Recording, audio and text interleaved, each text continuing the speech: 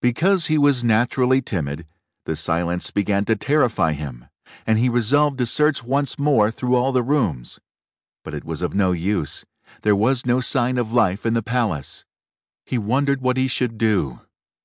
To amuse himself, he began pretending that all the treasures he saw were his own, and considering how he would divide them among his children. Then he went down into the garden, and though it was winter everywhere else, here the sun shone, the birds sang, the flowers bloomed, and the air was soft and sweet. The merchant, in ecstasies with all he saw and heard, said to himself, "All this must be meant for me. I will go this minute and bring my children to share all these delights." In spite of being so cold and weary when he reached the castle, he had taken his horse to the stable and fed it. Now he thought he would saddle it for his homeward journey, and he turned down the path which led to the stable.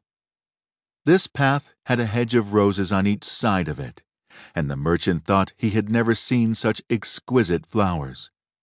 They reminded him of his promise to Beauty, and he stopped and had just gathered one to take to her when he was startled by a strange noise behind him.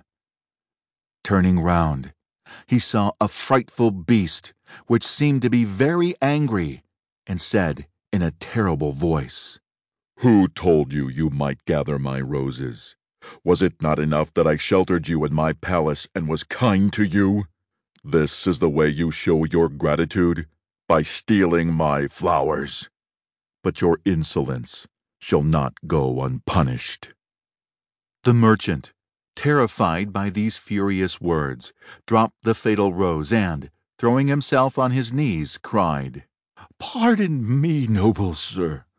I am truly grateful for your hospitality, which was so magnificent I could not imagine you would be offended by my taking such a little thing as a rose." But the beast's anger was not lessened by his speech. "You are very ready with excuses and flattery," he cried. "But that will not save you from the death you deserve." "Alas," thought the merchant, "if my daughter Beauty could only know into what danger her rose has brought me."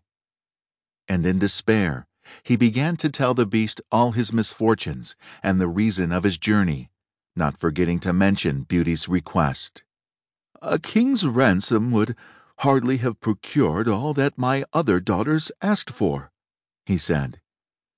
"But I thought I might at least take Beauty her rose. I beg you to forgive me, for you see I meant you no harm."